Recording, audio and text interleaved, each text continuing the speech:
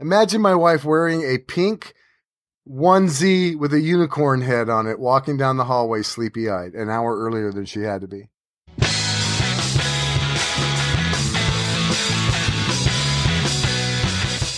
Reclaimed audio, upcycling and making with reclaimed materials.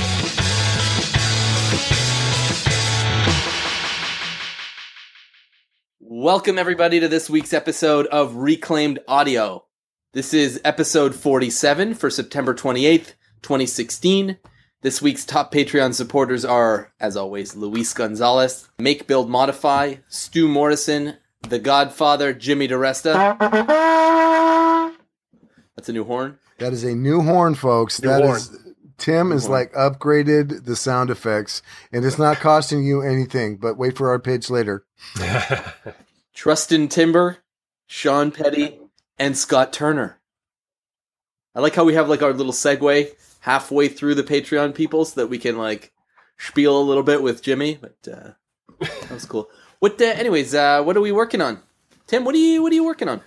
What am I working on? I just finished and put up the video for my chessboard that I've been working on, and I kept saying I was working on something fun, but I wasn't saying what it was because I like to surprise and be dramatic. But so I made a chessboard out of compact discs and records and cassette tape accents, and it came out pretty good. And then I'm editing the video right now for the pieces that I made out of some various instrument parts.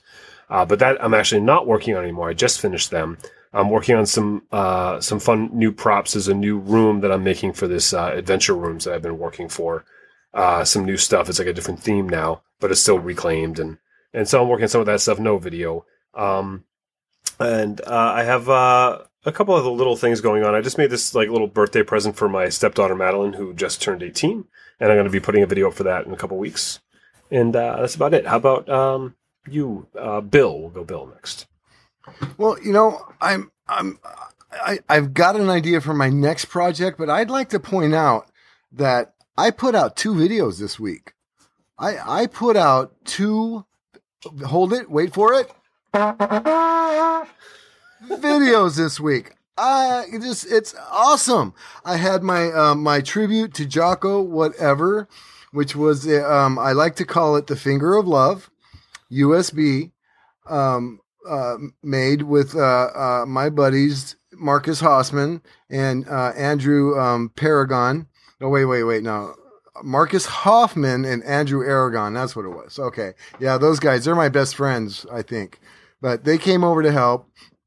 And then today, or was it last night, this morning? I don't know. I'm in the Paradox thing where we record one day and I'm talking to them later. My video's out now also for the table that was supposed to go with my bench that I made. And that was a lot of fun.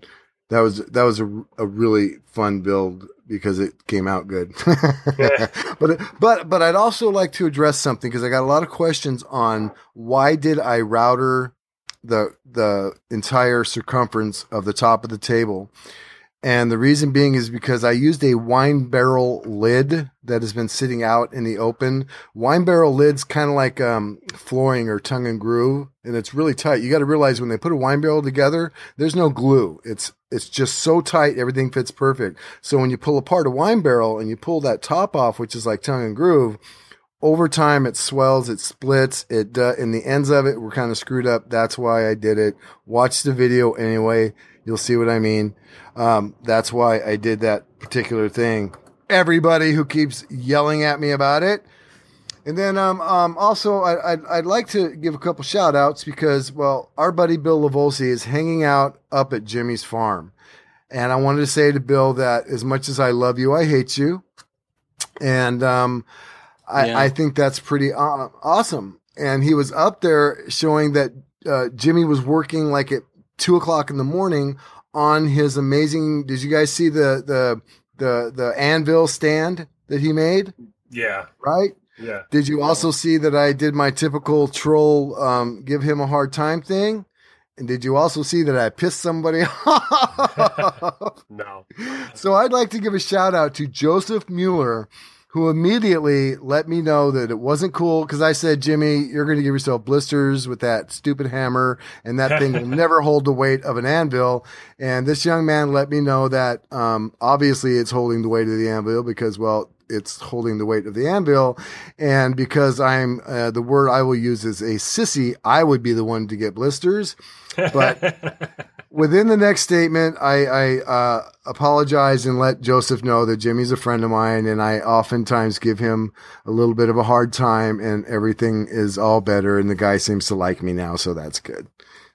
But anyway, yeah, so that's what I'm making. And then you know what's cool too? So for the table video, Scott Turner, our big supporter of ours. We love Scott. He not only watched the video, he not only liked the video, he noticed that, hey, Bill, I see that under that table right there is a great big giant industrial light fixture that you've been talking about you're going to do something with. So I am going to announce now that will be my next video. My next project will be, we've been telling Scott, or at least I've been telling Scott, yeah, I'm going to make it. Oh, dude, I read that. So that's what I'm working on. I'm working on an industrial light fixture build. Birdhouse pallet table bench inspired by Scott Turner, Davis Sterling, Steve Ramsey, Tim Sway. Swan. Oh, and the last thing I wanted to say, Tim Sway put the music in my bird finger. What? Don't look at your wrist. I get to talk as long as I want. Tim Sway gave me the music for my video for the bird, for the finger of love. And, I cried. Jocko cried. Jocko told me that it was Tim. I may have liked you a little bit before, but I just Stalker level 5 now. It's like DEFCON 5. Stalker level 5, baby. Thank you so much for that music. It was amazing. It completely made that a video of something that could have been taken as negative. It made it into a beautiful thing that just said, ta-da, at the end. Anyway, I love you. Go ahead. Now what? Well, I'll tell you that the song was a song I wrote when I was probably the chord changes were to a song that I wrote like when I was in music college, like 150 years ago, and and then It was a good time. yeah, you know, it was the dark ages, and then never anything really ever happened of it. You know, I wrote the song, it sucked, you know, but I just recently fired up my home recording studio again for the first time in like 6 years since like Vance was born. And Wow. and that was the first song that I have recorded since Vance was born. So, Well, and it's yours. I got to tell you, honestly, I tried to move. I mean, it was the first time I ever tried to add music. I moved it around a little bit and tried to make it to where it came out like you'll notice a couple of times because, like I said, Andrew Aragon was in it. A couple of times you do a little bit like of the single pick on the guitar. As Andrew turned his head, it'd be like a strum. Andrew would turn his head, it'd be like ding ding, you know, with the guitar. Just if you haven't seen this video, people watch my video with the Jocko tribute, Tim Sway's music in it. It came out pretty good. It's not perfect because I don't know what the hell I'm doing, but just Neither do I. Thank you, Tim. So now I can't talk for the rest of the podcast because I've used up all of my allotted time. And you can also stop bugging me to give you music for one of your videos now. It's official. You got to stop bugging me because of the music. Whatever. That ain't going to happen. I'm sure you're going to give all your other friends more music. Oh, yeah. No, I've written a bunch of songs for a bunch of guys. But you just got an old one from like 20 years ago. You know? Phil's staring at us like, really? This is just going to Phil, what have you been working on, buddy? Oh, hey. Sorry, I just aged 10 years. Fell asleep.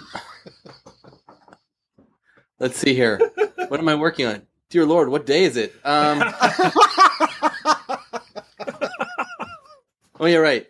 So, the Etsy orders sort of came back with a vengeance, and so that's what I've been doing. Like, I ended up working almost all day on Sunday, building 2 whiskey boxes and a step stool. I got a step stool out last week. So I'm gonna try to get another video out, and the thing that I need to make is light fixtures. That's what I'm gonna make. I'm gonna make like 2 kind of to replace my T8s, you know, like the big long fluorescents. Mhm. Except I don't want to use those. So what I'm gonna do is I'm gonna build a box out of some pallet slats, and then inside them I'm gonna have regular A19 sockets, and then I'll put some like clear plastic, whatever, I guess acrylic, and then I'll sand it down to make it opaque, so it'll be like a light box.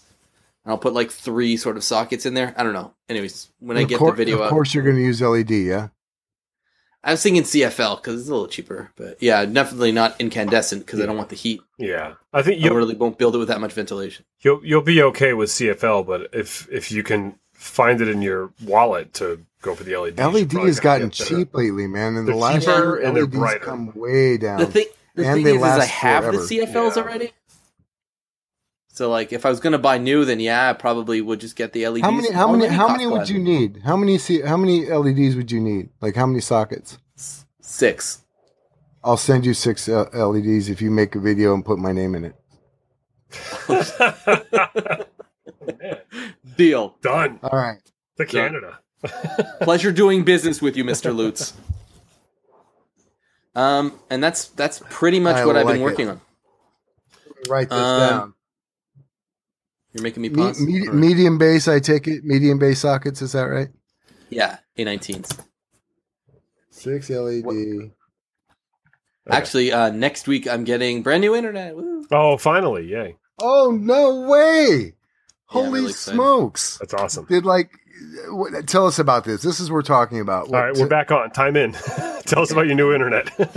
Okay, so I am, the way it worked is I had a year-long contract where we paid for the whole year, but I canceled with them, and starting with a new company next week. I think they should be coming in. They got to put in the dry loop and all that DSL stuff, but I'm getting like a 25 down, 10 up, so it should be great. Holy moly, mothers of internet. That is amazing. That's going to put our podcast on another level. How can we afford that? I'm willing to do whatever I have. I will give you 18 gigs of my 20 if you need it. It's very generous of you to offer something. I don't think it works you that can way. Possibly give me. No. Oh, I can't. No. I was going to send them with the light bulbs. I guess I don't even know what to say to that. Why don't we move on to the topic? And Bill, you haven't said anything this episode. Why don't you lead this one off? So the topic. Well, okay. First of all, hold on, because I am I like the shout out king? Is that what it is? Yeah, you're the Howard Stern of makers. All right. So I have shout outs. I have shout outs tonight too. I'm just saving it for the end. Okay. Well, so that was some like 11-year-old kid. Yeah. I have shout outs too. No, mine are bigger than yours. They're huge. Yeah. Huge. Oh no. My shout out, this shout out goes so well with our topic. So what we've decided to talk about this week, and this is something we've touched on, I think, in probably almost every episode. It's kind of weird, but we're talking about the pitfalls of reclaiming or using reclaimed materials. And that can mean many, many different things. And I thought that each of us could give a couple of examples of what that might be. But one of our listeners, Mr. Sean Davis, sent an email, and to make a long story short, very cool. He subleased his apartment for a movie set, and the movie set guys came in with a bunch of lumber. And of course, they just buy whatever off the rack they can get. They did this, and they left him with some 16-foot long 2x8s that are warped. And his question was, what can I do about that and not cut them down? Because, it'd be cool to have a 16-foot long piece of lumber. It'd be a shame to have to cut it down. So they're 2x8s. So I asked him if he wouldn't mind if we just pop this up on the podcast, because it talks about that's kind of a pitfall of using reclaimed. So, reclaimed in the definition of getting something that would have, because movie set guys, they would have thrown that stuff away, right? So he got it. So now he's got this stuff. It's a little bit warped. He was asking what you can do. I'm going to give a couple of ideas that I think you can do with it. And I don't think it's going to be exactly the perfect answer he was hoping for, because there's just not a lot you can do. First of all, you have to think, what am I going to make that's going to be 16 feet long that you don't want to cut that wood? That was my first thought. Roofing joists? I don't know. Yeah. So I'm thinking, to me, the first thought I had was, hey, what about a shelf in the garage? It just expands the length of the garage. Well, because it's so long, and whether it's warped as in bowed, like it's got a big hump in it, it's curved, or it's warped as in it's twisted from end to end, with enough brackets that are on, with enough good sturdy brackets, it will actually straighten out as you screw them in. You just may have to use where normally you might use 10, you might have to use 15 brackets to make that straight. Depending upon the project you're making with it, it would be hard, but I would think you should be able to straighten it out as you mount it to something. So if it's, again, I'm trying to think of what you would do with the 16-foot long piece of board. Let me ask you this. Can you take two pieces that look like they kind of mirror the warping and sister them? Yes, if they're warped, kind of like if it lays flat, but it's kind of like a rainbow. If they're bowed, like, you know what I mean? It lays flat, but it's rainbowed out, I guess. Yeah. If you just found a mirrored piece, if you've got two of them and they're bowed, I see what you're saying. So you put one. So if you put it on the ground, the ends stick up in the air. You take the other one that if you put it up on the ground on top of it, and you screw those two together, you've now got a 4x8 16 piece that might be fairly straight. Right. So Tim, what about you? Any ideas on this particular thing? 1 16-foot long toothpick on the lathe. Okay. That's actually pretty good. And this is my other suggestion. Check this out. You guys are going to laugh. That's good. All right. Oh, yeah. Let's be serious. See where you go with this. Let's be serious, Tim. Sean, this is what you do, buddy. And you can straighten the thing out this way. I want you to cut this into about 100 really thin pieces, and you re-glue them together. You laminate it, and it'll straighten out, my friend. It would be interesting. You could do a bent lamination, or you could like plane and like just mill this down. You'll just end up with 1/2-inch stock. It's Sean. The biggest thing is we don't know exactly what you mean by warped. If it's got a slight bow or bend to it, you can plane it down and not lose a whole lot. It would be difficult with a 16-foot long piece. The first thing to consider is what you want to build with it, and if you need to, cut it down to the lengths you have. I think. I know I talked to somebody at work about this, and the first thing they thought was, well, can't you just lay it flat on the ground and put some weights on it and leave it like that until you need it and it should be flatter? I don't think so. What if you hosed it down with a garden hose? Would that... And then what, weight it down? And then weighted it to... I mean, would that work? I doubt it. I don't... You know what? We're reclaimers. We're not like Matt Cremona, who would be able to answer I don't know anything about question. I don't know too much about that. I mean, it depends on what you want to do with this thing. I mean, ultimately it's a 2x8, right? So you're not going to be able to build fine furniture with this. It's too moist to begin with. It's going to have too much movement. So if you're using this for structural, then yeah, you probably could do that, in my opinion anyway. If you actually wanted to mill this and use it to make tables and chairs and whatever, yeah, it's probably going to get a lot of movement, and the garden hose is not going to help that. When has a garden hose not helped? Well, he would when he hoses it down, he'll put it in his 16-foot long kiln. Yeah, exactly. But yeah, then it's weighted. If you weight it inside the kiln, that would probably work.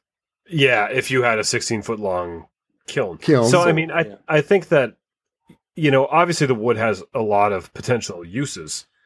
Solar kiln, yeah. Obviously, the wood has a lot of potential uses, and there's no point in necessarily cutting it in half right now, unless if you can store it. If you can't store it, then just cut it in half, But I think that when the job arises where you're like, you know what, I need some wood for something, you're going to find that there. And once you start cutting it down to the manageable sizes, all these problems are not going to be that big of a deal. Yeah. Yeah.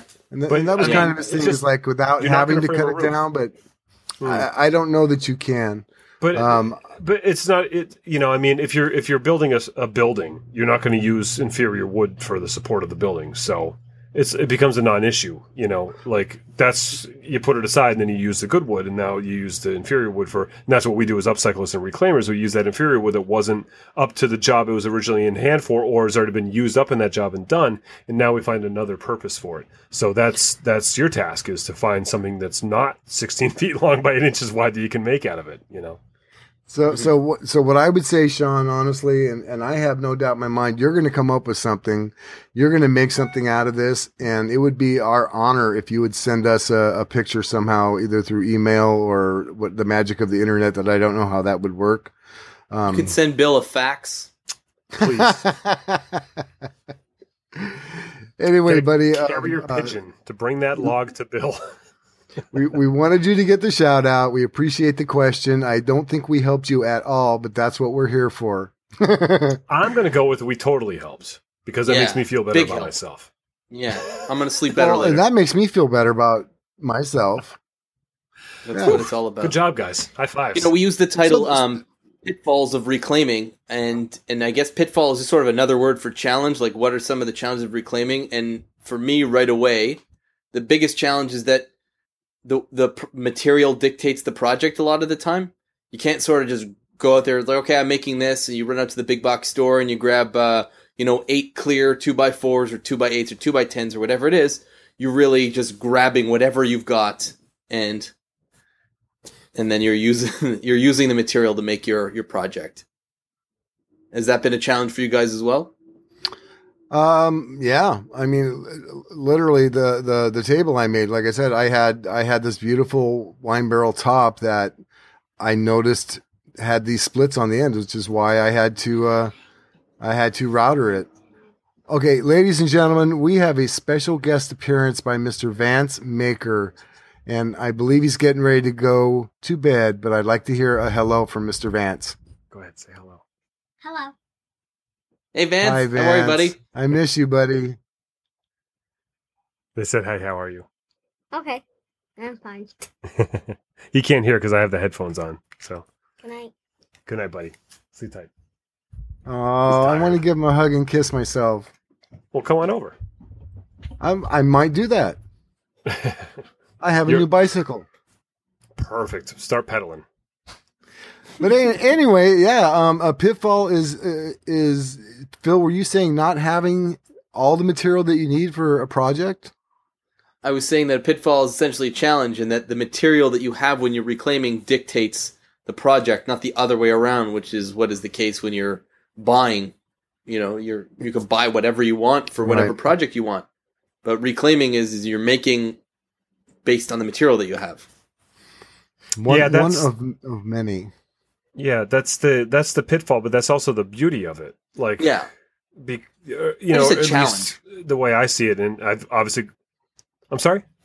I was just saying that that's the challenge of working with reclaimed. We use the word pitfall, but it really is more of a challenge. Yeah, it's I've gone off, I'm sure, ad nauseum about my whole concepts of, black, white, one other color and this and that and the other thing. But that's what I like is I like trying to find the solution is like, okay, I need to make this and this is what I have. And, and there's a lot of beauty that can be found in that. So the pitfall is, from a strictly like making perspective. If you're like a guy that just goes out or a girl that goes out and makes stuff and you're like all of a sudden like you're not allowed to go to that store anymore. You can't just go buy what you need. It's a pitfall. But to us or to reclaimers, I think it's actually more like it's an inspiration and it's a challenge. And what I would like to see is that that line get blurry. So people that are like, I have to make this and I can't use that. I have to use this. I want to see more of that. I want to see people because what happens is the end result ends up being different than what you expected sometimes. And sometimes that's better, and magic happens. And that's what I live for. I live for the magic. So I kind of also want to live write for the magic. Something else. I want to kind of write these down, like just real quick, some of the things that we're mentioning. The first one was inferior material, having to, and these are all just solutions that are waiting for us to solve, basically. So inferior material, where you would have to, a solution to fix a warp or come up with ways to use lumber, cut it down, whatever, and or whatever material it is. And the second one we just talked about is where the material dictates the project because you don't have the ability, or we don't want to have to run to the store to buy everything that we need. Is that accurate so far? Yeah. Another one is the accuracy and precision. It gets much more difficult when you're navigating use and wear and age, and then another one would be blades. Because I don't care how many nails you pull out, if the stuff's dirty, it's still killing your blade, and you're still going to miss a nail. So blades is a huge one.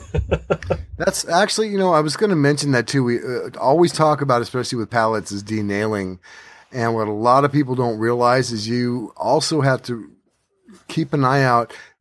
A lot of these pallets are outside. They've got heavy things on them. They're on the gravel. They're on ground. They've got rocks embedded in it. They've got asphalt chips embedded in it. They got gravel stuck up in there.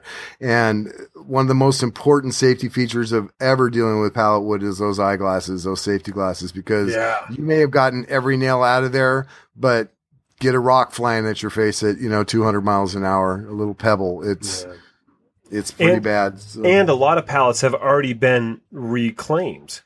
Many times pallets, because the people that are in the pallet business, they pick up the pallets and they rebuild them and they send them out again. So a lot of times, like, there are nails in places you don't expect to see the nail. Exactly.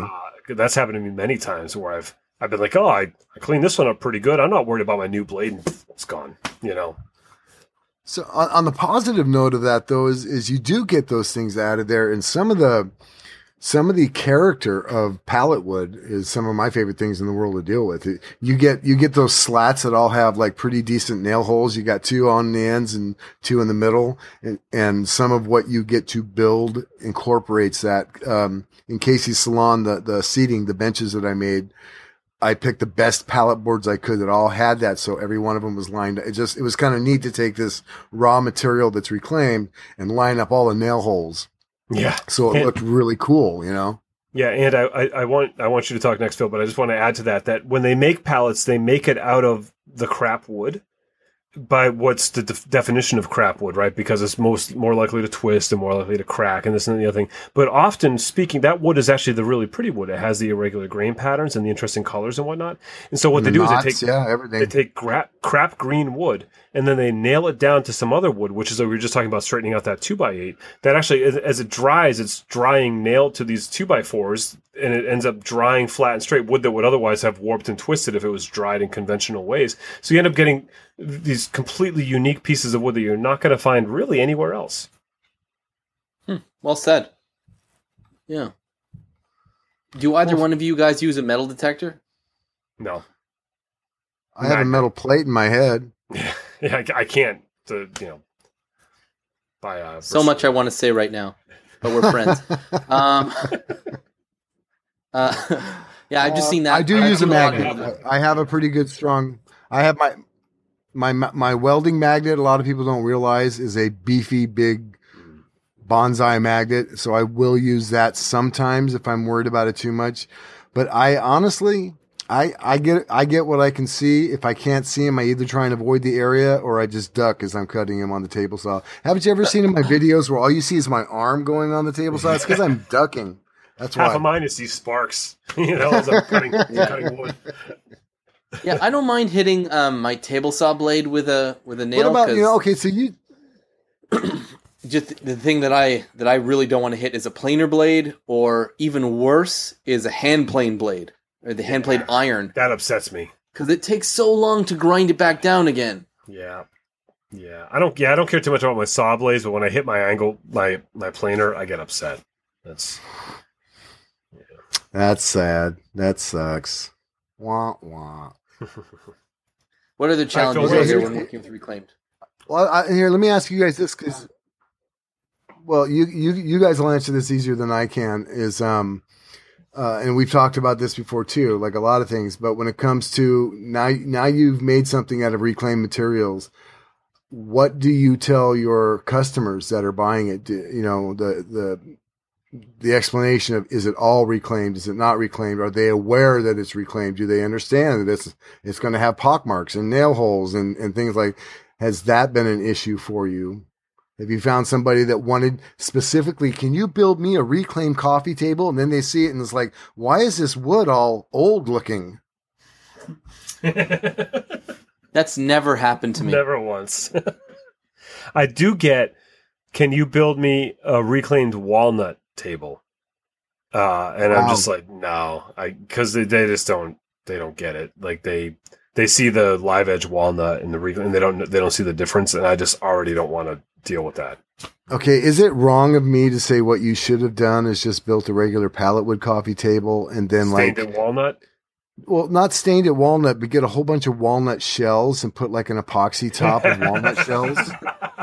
Wait, this isn't what you meant? Yeah. I had dinner. I just epoxied the walnut shells in. And then, but make a pie to go with it from the walnuts, and then offer that as like a bonus. Well, this is way off topic, but this is something that really steams my broccoli. Is that there are people What? Is that the vegan version of grind my gears? Yeah, that's the vegan version of pisses me off, is what it is. That's like finding out that there's rennet and cheese and being a vegetarian all these years.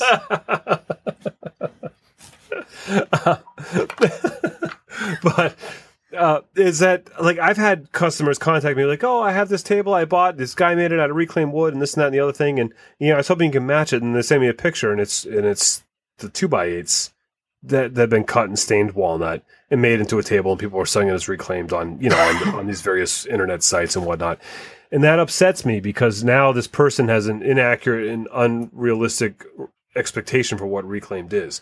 People that buy crap lumber at the box stores, hit it with hammers, put it together and sell it as reclaimed are destroying like the industry, not just the reclaimed industry, but the furniture industry, in my opinion. That's just not cool. So if you're doing that, please stop. That's not reclaimed. Don't lie. When you lie, you just ruin it for everyone. I would say that's not destroying the industry because there is an industry for that, but it's not reclaimed. It's called distressing. Right. Distressed or rustic, but don't lie. Just don't lie. Yeah, no, absolutely. But I mean, there is, where you buy, people are buying, newer dressers, but distressing them, making them look older and stuff. But yeah, the honesty's got to be there. Hey, that's what this is. It's a distressed. Yeah. I bought an IKEA piece of furniture and I hit it with a hammer and I repainted it and I'm selling that. Don't say that it's an antique. Don't say it's. Well, it wouldn't be an IKEA piece of furniture because if you've saw Lynn or Darben Orver, she took apart an IKEA couch and I think there was one piece of wood and about 8 staples. That's all that's in an IKEA couch. So yes, they're easy to move. There. Yeah. She's tearing it apart. There's nothing here. It's amazing, isn't it? It's kind of genius in a lot of ways. And environmentally friendly in some ways if they're not using anything to make it. It's kind of like an air furniture, blow up furniture. Yeah. What I was going to say is that another big challenge when it comes to misrepresenting something as being reclaimed is that it really is very deceitful because it takes a lot of time, energy, and effort to reclaim wood.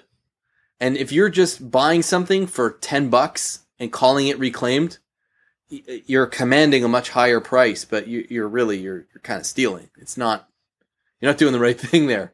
It's not an ethical gray area. It's pretty black and white. How would either one of you, I would ask you, a customer comes to you with a picture of a 2x4 made reclaimed table. How do you explain that to them when they want you to make an actual reclaimed table that's beautiful? Just explain what it is, what they're looking at. Yeah, but there's one case where the customer had actually already bought it, and it was like they took a picture of it in their house and they wanted me to match it,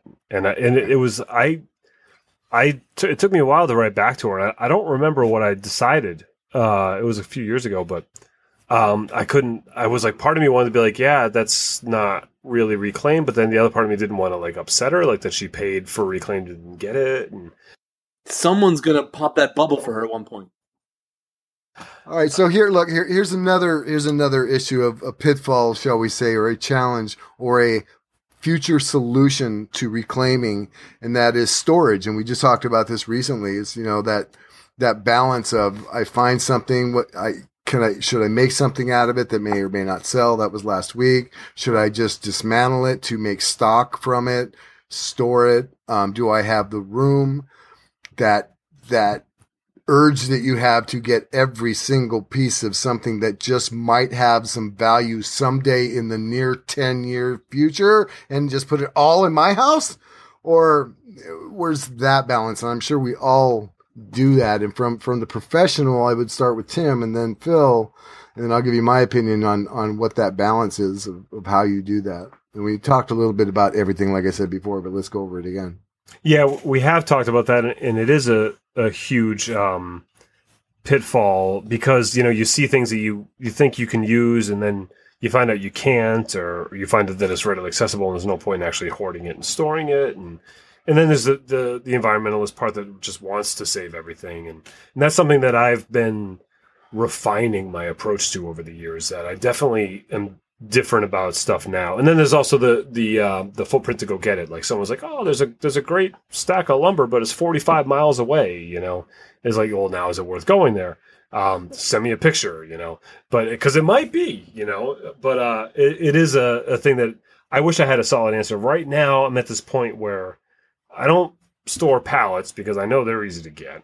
And, but when a deal comes up to where I can buy some wood that I like the look of, that I know I can sell and I can use and have it in my inventory, I get it if I can get it for that right price. And like the last time I spent a lot of money like that was when my place that I get a lot of stuff from was losing their retail location. Now they have a new one. And so they were doing like a fire sale and trying to get rid of stuff. And so I bought all this wood and I've been sitting on it for about a year now. That this one particular type of wood doesn't have a lot of structure to it, but it's very pretty, And I've been sitting on it for like a year now and I wasn't sure what I was going to do with it. And just now, as I'm starting these builds for this Adventure Rooms thing, I'm like, all right, this wood's paid for now because it's perfect for what I'm doing. It's a plywood substructure, so the structure is being made. And so, I went back and forth with them on, where the structure is going to be. And so I'm like, oh, see, it worked. But even when I bought that then a year ago, I was like, oh, I might be sitting on this a while, it's tough. I'm still working on it. Okay. And Phil, what about you? Because you just recently did something amazing with something that you saved with that, was it an oak table leg, walnut table leg, cherry table leg, maple table leg? It was not pine. It was not a pine table leg, and you made an amazing computer desk moderator. Sassafras, right? Sassafras? Yeah. What was it? Orange Ocala. No, it was cherry. It was cherry. So the laptop stand that I did was out of cherry. Yeah. So I really at this point am very picky. Like Tim, I'm not really grabbing pallets. Only if I see something really great will I sort of grab it for inventory because I don't have that much storage room. So unless it's awesome, like those the coffee table legs that I ended up getting and milling down, and they turned out to be like soft maple or whatever. So unless it's something great like that, I'm just not getting it. But for the most part, I'm not picking up things that I'm going to rehab. I'm not really looking to sand down bureaus and drawers and stuff like that and to refinish them. I'm really into just picking up inventory for material to make into my own projects. So that's my thing. What about you, Bill? I do both. I do have a little bit of advantage to where at work I have a lot of storage room. I've reduced the inventory I have at my house by much fold. I was able to give so much really good metal and wood away, thank goodness. But now I'm trying not to buy anything. The next few projects I make are going to be what I have, collected. Because I know I can go out and get more. We've talked about this before, just the area I live in, but I'm not going to do that. I don't have to do commission work, so I'm just going to make some projects, and I should be able to come up with what I need here, other than hardware, nuts and bolts or whatever, which I have a whole mess of as well.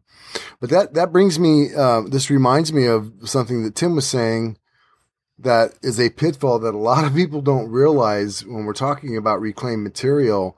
Not all of it is free. There's actually, sometimes you need to go to a lumber yard or a place that sells reclaimed material. So it's not, because I think a lot of people, when they get started, they're thinking, oh, well, I can find a pallet. That means I can find barnwood. That means I can find this. That means I can find, and a lot of times that's not true. You're having to shop for reclaimed wood as you would going to a lumber yard for new wood. So it's not always free. And I think people need to be aware of that. When you get into the price difference. So Tim, I was going to ask you. Yeah. What's the price difference? Is it a little bit more expensive? Is it the same? The going rate in my area is like $8 a board foot for reclaimed wood. Yeah. Wow. What kind of reclaimed wood? Well, with the history and the character, that people, I don't pay that. I mean, what does that mean? Does that mean like old growth pine, or are you talking chestnut? Oh, it's all like Doug fir and pine and stuff. And some chestnut. Whoa. A lot of it, sometimes chestnut. It's all kind of the same. It doesn't matter what it is, but there's a lot of it is a lot less expensive.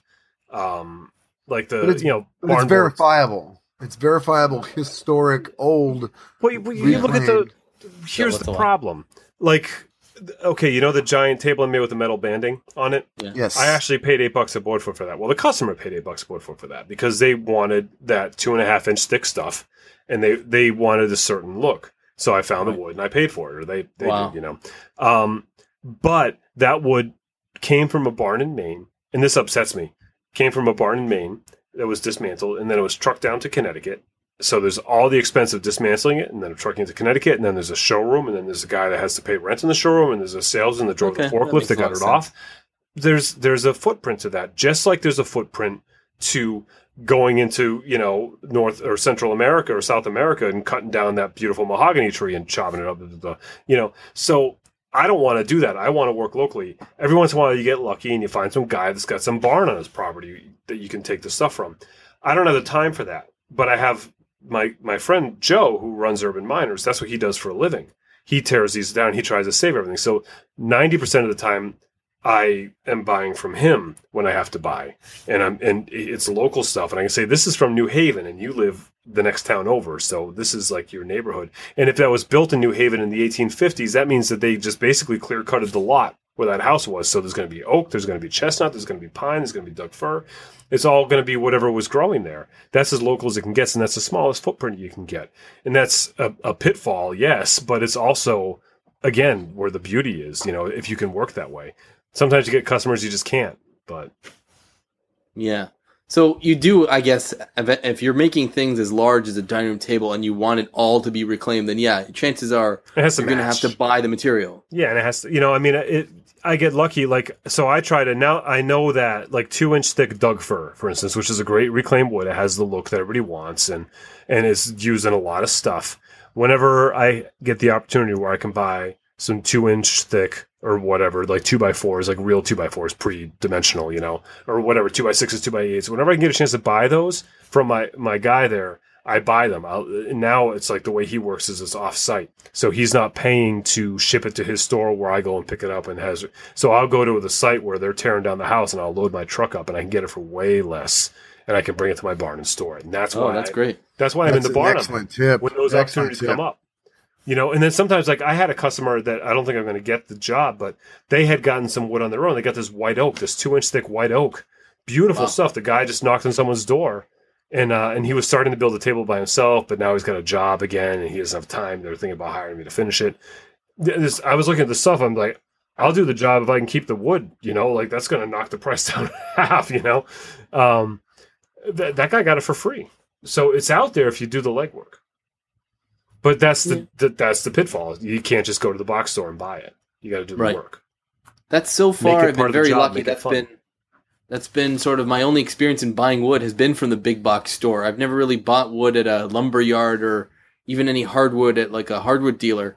So that's sort of the next chapter for me is to do that kind of stuff, which I'm pretty excited about. But so far, everything, all the materials that I've worked with, apart from like some 2x4s, have been reclaimed and have been free. So it's been pretty great. Yeah, that's awesome.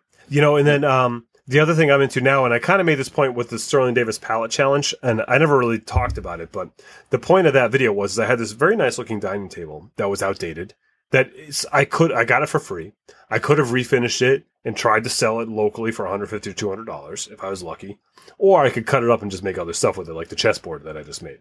And so that was kind of the point of that. Is like I was cutting this solid maple table up, and people were like, "Oh my god!" But it's great wood, and there's way more value in that if you cut it up than there's if you try to keep this crappy, outdated table together. And it's tough because you look at this beautiful piece of work. It's really hard to take a skill saw to it, even for me. It's really hard to take a skill saw to it. But if you can get over that hump that this is something, you know, this can be something again. It doesn't have to be this. If you can have the vision to look beyond the current state that it's in and see that there's 100 chess pieces in here and there's 100 chess boards in here and there's 100, you know, 6-pack beer totes in here, or whatever the hell you're going to make out of it. It's all in there. Get over it. Cut it up. It's great wood. Don't go to the lumberyard. Cut up that dining room table. Go to the secondhand store that has a nice dining room table. Buy it for $50 and cut it up. It's still less than it is going to the store, and you're doing the right thing for the environment, and you're doing the right thing for everybody else. Some people will say you're doing the wrong thing by cutting up this beautifully nice table, but you know what? No one else is going to use it. You're going to find more value in it. That's upcycling 101. Right. I was going to say that's one of the best resources we have are thrift stores and secondhand stores. Yeah, and I'm not all fired up because of some recent YouTube activity I've had. So the last thing I think we should talk about, one of the pitfalls is just some of the dangerous materials themselves. And we all know about the pallets, got to be heat treated, not anything else. Watch out for lead paint. Can you think of another thing I was going to say is understand that if there's stains that don't look normal or smell really bad, even on reclaimed lumber that somebody says is from a barn, who knows what that might be? It might be diesel fuel. It might be, all kinds of weird stuff. So any other thing you can think of that might be contaminated reclaimed materials to watch out for. I know a lot of presswood too has got glues and chemicals in it that if it's burnt, you're like, oh, I can't use this. I'll just throw it on the fire. That might cause some quality of air issues. Anything else? We talked about pressure treated. Pressure treated is another big one. Paint, and lead then paint. Was that lead paint? Yeah. I just guess like nails and all of those things just to make sure that you stand clear if you're going to be cutting them and you're not sure if there's a nail in there. You don't want this thing coming out at you. I can't really think of anything else. Yeah. Episode Tim, 3, you can see a picture of episode 3, you can see a picture of a nail in Bill's face, I believe, on the caption. Yeah, I do have that as the avatar image. Yeah. Yeah, just I don't know in general. Actually, there is a couple more things to watch out for. Is thinking something is set out on the curb or in a parking lot that's free. That's not. So be careful when you go to get something and you're loading it in the back of the truck, and this big burly person comes out and says, what the heck are you doing with my blah blah blah. So a lot of times, in our bedroom, we just put our furniture out here for a few minutes. It's in the middle of our driveway. It's okay. It's for the environment. Yeah. Yes. We're trying to save the world, sir. And I would say that to every relationship between human beings on the planet, communication is key. Ask if you're not sure if something is free or not that's sitting on the curb or in front of somebody's business. Yeah, knock on the door. Yeah, knock on the door and ask. Say, hey, I reclaim or you could lie. You could say, hey, I'm saving. There's a burning building right now. All these people are homeless. I'm saving them by making them a new bed. Can I have that? I'm good with that, but try to ask. Don't just steal it. Don't lie. Don't ever lie. Don't lie. Don't Are you lie. sure? Just don't lie. What about white lies? Oh well, you look Spare pretty feelings. good. Yeah, that's cool. Well, there's also the Duresta gray area. We can't ever forget about the Duresta gray area. The gray area. Yeah. Okay. What are we watching? I'm going to go first. So, what are you pointing at? You. What are you pointing? Yeah. So I am going to tell you that I'm watching my friend Bill Lutz's video, and I thought it was really amazing. That's who I'm watching this week. Which one? Because I did two. Which one? Actually, they were both really, really amazing. Yeah, I have to say I was really, really impressed with the middle finger one. That one was super cool, and I also really liked the cocktail table that you did. So really, really well done. Good job. Oh, Phil, thank you so much, my friend. My pleasure. When real quick, when do we get to see something from you? I know I have a feeling you're just going to sneak something out really soon. I wish that were the case, but I'll probably do something. I would love to do something this weekend and then have a video out for next week. Which I'm going to do those light fixtures. That's what I want to do. Well, I like it. Go ahead, Tim. Okay, I have some shout outs I have to do. So I love shout outs. I know. So first off, I want to mention that it's Maker Faire season, and yes, the dog. That was Danny.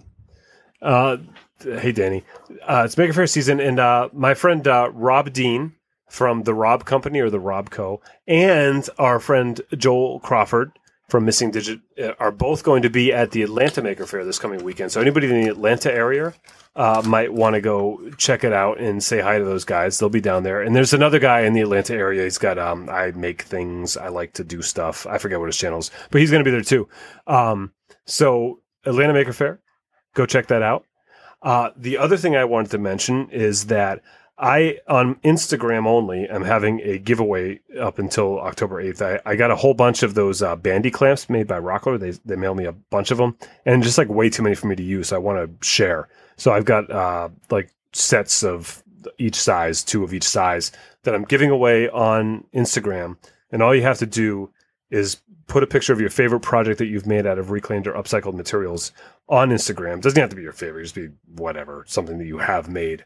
Put it on Instagram with the hashtag Bandy Sway Giveaway is the hashtag. Bandy Okay, now, Great. now, I'm just curious. Can I post everything you've ever made with that hashtag? Would that work?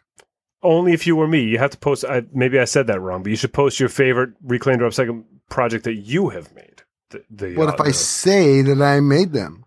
Well, you can lie, but if you go back to a few times in this episode, you shouldn't lie. Don't Oh, that's lie, right, Bill. Just don't I lie. forgot. Hold on. I'm older now. I lose things. Okay, let me write this. Don't lie. Don't lie. Got it. Don't lie. I got it now. I got So- it. Go ahead. So Instagram Bandy Sway giveaway, it goes, I think I put the date of October 8th, and basically I'm just going to just do a random drawing and give someone some clamps, and they're very useful clamps. So I wanted to plug that. And then the other thing I wanted to mention was that Miter Mike from Miter Mike's Workshop hipped me to this. Anna White, who's a YouTuber, she has a very successful channel, and she just started a website. Everybody grab a pencil. You're going to want to write this down. She just started a website called pineandmain.com. And it's a place to sell things that you make and to make custom orders for people. But what's different about this, it's a little bit different than Etsy, and it's a little bit different than custommade.com, which is one of my favorites, is that it's geographically geocentric. I don't know. It's geographically based. So it's designed to help consumers find makers in their geographic location so they can make things for them and, and discourage people from shopping. So I think that what she's up to is great. I'm a huge supporter of that concept, and I want to see her website become successful. So all of you out there, go out and create accounts and be available to make things for people in your neighborhood, because it's the best thing you can do. And let's help out Anna White. So the link is to a video that she has on her channel talking about the launch of this website, pineandmain.com. So go check it out. Awesome. Nice. Who's All next? right. Oh, Bill, did you do one? me? Is it? Yeah. No, did I do one? Hold on. No. Okay, how about just a few more shout outs? Because I think that's the new name of our channel is Reclaim Shout Outs. It's called Bill Lutz's I would like to do, and this is actually a reclaim shout out, what I'm going to do. Well, that too. But this is a reclaim shout out because Chris Cute has rebooted Channel Pass. And go to Chris Cute's channel, check out the reboot Channel Pass, and see if you're interested. Everybody should get involved. It's a great idea about makers supporting other makers by showing everybody they know other makers' stuff and channel and sharing their channels. It's Chris explains it way better than I ever could. I'd also like to say thank you to Marcus Hoffman for coming over. Marcus, I love you. You're welcome anytime. I would love to meet your wife and your kids.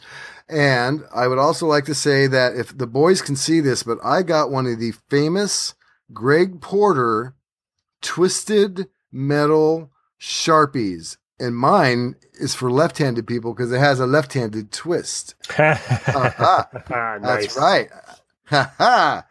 And then I'd like to also thank Ragtie sent me some gifts that were just beautiful, and I don't say much because seriously it's emotional. Ragtie, I love you, thank you. They were amazing. I'm going to make something out of them. And then real quick, also our buddy Paul Mayette made a Mayette. You know that guy in Rhode Island. He made a beautiful table for his daughter. And Paul, we just want to say that I think that, or we all want to say that you're an amazing supporter and we love you. And that table came out great. So who am I watching? Well, there's a reason why I picked this guy. He's got a few subscribers. I'm not sure if he's at a gazillion or a couple 100,000, whatever it is. Peter Brown, Mr. Dippet, Shop Time, Peter Brown. He also, Marcus Hoffman stopped by Peter's house, and spent the day with him making a shift knob. And Peter put out a video of that, and it's awesome. They put a little tiny Hot Wheel Volkswagen Beetle into resin and turned it on the lathe. Marcus actually turned it. Came out anyway. Peter Brown turns amazing things. My first Maker Faire where I met Jimmy, David, Bob. I also met Peter for the first time, and I was already starstruck and couldn't talk all that well anyway. And here's Peter Brown. And I remember I just watched his video where he made a wine stopper out of dipping cardboard in resin. And he had it with him and he was showing some people. And I think our conversation went something like I walked up and I'm like, Peter Brown? He's like, yeah. I'm like, can I hold it? And he handed me the wine stopper. And I'm like, it's so cool. And I handed it back. And it's like, so second Maker Faire, I got to see him again. And he's all, oh, I remember. Yeah, Bill, how are you? Our first meeting was a little awkward, huh? And I'm like, yeah, now our second one is too. But I love Peter. And it might be the funniest thing you've ever said. Yeah, that's good. I love Peter, and he would like to weld something, and he's never welded before. And I'm thinking there might be a collab in the near future. He's got some bed frames and I think some floorboards or something. He was thinking about some kind of a coffee table. So somehow or another, if it's possible that I could hook up with Peter Brown and do some kind of a collab video build with him and show him how to melt some metal, what an honor that would be. So I'm looking forward to that. Check out Peter Brown's channel on YouTube. We will have a link. The man is amazing. He's a talented artist, maker, fun guy. If you haven't already subscribed, make sure you do. We love us some Peter Brown. Okay, I think I'm done. Awesome. I'd love to great. see a collab with Peter. Right? Oh, man. And we don't live that far, which is kind of cool. It's like we live probably an hour away from each other. So, Oh wow, that's Nice. great. yeah. Now that knob that they made, did they leave it matte or did they polish it? Oh, and that's the thing too is so I love this part because they did not leave it matte. So I basically got to hold that knob and I got to hold what they polished it with. I held the polished knob in my hands. The knob polishing was amazing. Peter found these they're diamond. Who polished the knob? Yeah, who was? Well, I would have to say they both probably polished their own knobs at one time or another, but this particular one, Marcus polished his own knob. They went through, there's these little pads, I guess you can get that goes on the lathe that goes all the way up to, I think, 12,000 grit. And that's how, and Marcus was telling me, each one, it starts at like 600, just goes up and up and up and up and up. But you get to that last one as it's spinning on the lathe. And if you do it just right, all of a sudden it just pops and it literally looks like it's glass. This resin turns into like it's solid glass with a Volkswagen Beetle Hot Wheel in the middle of it. It was amazing. So polishing knobs apparently is a fun thing to do. Well put. And if you do it just right, it pops. Yeah. Okay. You know what, people? That's right. We went there. That's us. You love us. Our channels on Instagram, Twitter, and Well, YouTube. I'm Phil Pinsky. I Phil was Lutz going has something to say. Phil, you can actually yeah, I was going to say, I didn't mean to interrupt you, but because you went first this time, we don't have to interrupt you because you already went. So now go ahead. That's sly. Okay. Yeah, Very sly. no, that's true. Now you don't have to interrupt me. Bill, why don't you tell everyone how they can get to you? Well, if you wanted to really, really super bad, you could go to williamlutz.com. And I have links to not only my YouTube, but to Pinsky YouTube, to Sway YouTube, to Make Build Modify YouTube, to Manifest the Salon. And I think I'm going to see if we can put a link to my favorite restaurant in Hayward where I live, but I'm not going to push that one too much. He's really working the SEO here. What about you, Tim? How can people find you? I'm in my barn in Meriden, Connecticut. Just give me a call. Come on by. Just hop on over. Yeah, Send just over a go few in. smoke signals. Yeah, whatever. I'll be there. All right. Or timsway.net. Whatever's Whichever. Yeah. Contact us for show topic suggestions, So, feedback. by the way, I want emails. to always make Yep. yeah, I know. I do it again all the time. I wanted to say real quick too, every week, we do get quite a few questions and whatnot. And if we miss you guys, we don't miss anybody on purpose. We read every one. It's just a matter of figuring out the timing and everything. And I'm also not that bright. So go ahead, Tim or Phil or the Canadian. Go ahead. You know, that brings up an interesting point, and I think I'm just going to pull up my favorite iTunes review that we just recently got, and I'll talk about that in a second. But let me see if I can get to that here. What I was going to say is for you to contact us for show topics, suggestions, feedback, comments, all that great stuff. You know, we love to hear from you, and it really, really helps the podcast by, just keeping us in touch with what it is that you want to talk about and hear about and all that stuff. So don't be shy. We really love hearing from you guys. And you can do that by sending us an email, info@reclaimedaudiopodcast.com if it's going to be something that's a little bit more, involved or whatever. But if it's something short, quick, whatever, we'd love to get it from you on Twitter, which is @reclaimedaudio. Or you can send it to each one of us individually. On iTunes, please leave us a review. And one of my favorite recent reviews that we've gotten. Here we go. Here, sorry about this, Bill. Let's see here. So here was the review, and this was a great one. He goes, ... Perhaps I should get to iTunes and leave a review. I mean, Phil, you're great, man. I love your business sense and patience with Bill. Tim, you balance a great mindset for keeping it simple and love your style, and your patience with Bill is also tremendous. Bill, oh, Billy boy. I love you right back, and here it is, so pucker up. I love the fun humor and wit you bring. Great insight on fabrication and maker field in general. Thanks for all the love you guys put out to everything. Information empowers people and builds confidence. You guys do just that. So, that kind of feedback is something that we love to get, especially in the form of iTunes reviews, which really help to grow the podcast and getting more people to listen to it. And patreon.com/reclaimedaudio. I'm going to say it one more time. Patreon.com/reclaimedaudio is absolutely the best way to help us out. So if you have a chance, get on there, take a look, and see what would be easy for you to give if you can. And that's all I got. Tim, Bill? Thank you. I would like to just say the very first review we ever got is the best review. I'm just saying. So people, if you get a chance, leave us a review, but go back to the beginning and read the first review, because that was the best one. The last one. Is that the one your mom left? Okay. Huh? Yeah. That's the one that your mother left? Yeah. That's the one I actually wrote. Even worse. I don't know. Bill is great. Yeah, the podcast sucks, but Bill is awesome. Yeah. My mom says I'm special. All right, guys. Thanks. Have a great week. Before we sign off, was there anything else we were going to say incredible, or are we not going to do that now? Let's say that for the next week. Yeah, let's do that. Okay, we're going to say something incredible next week. We love you all. Bye, everybody. Have a good one.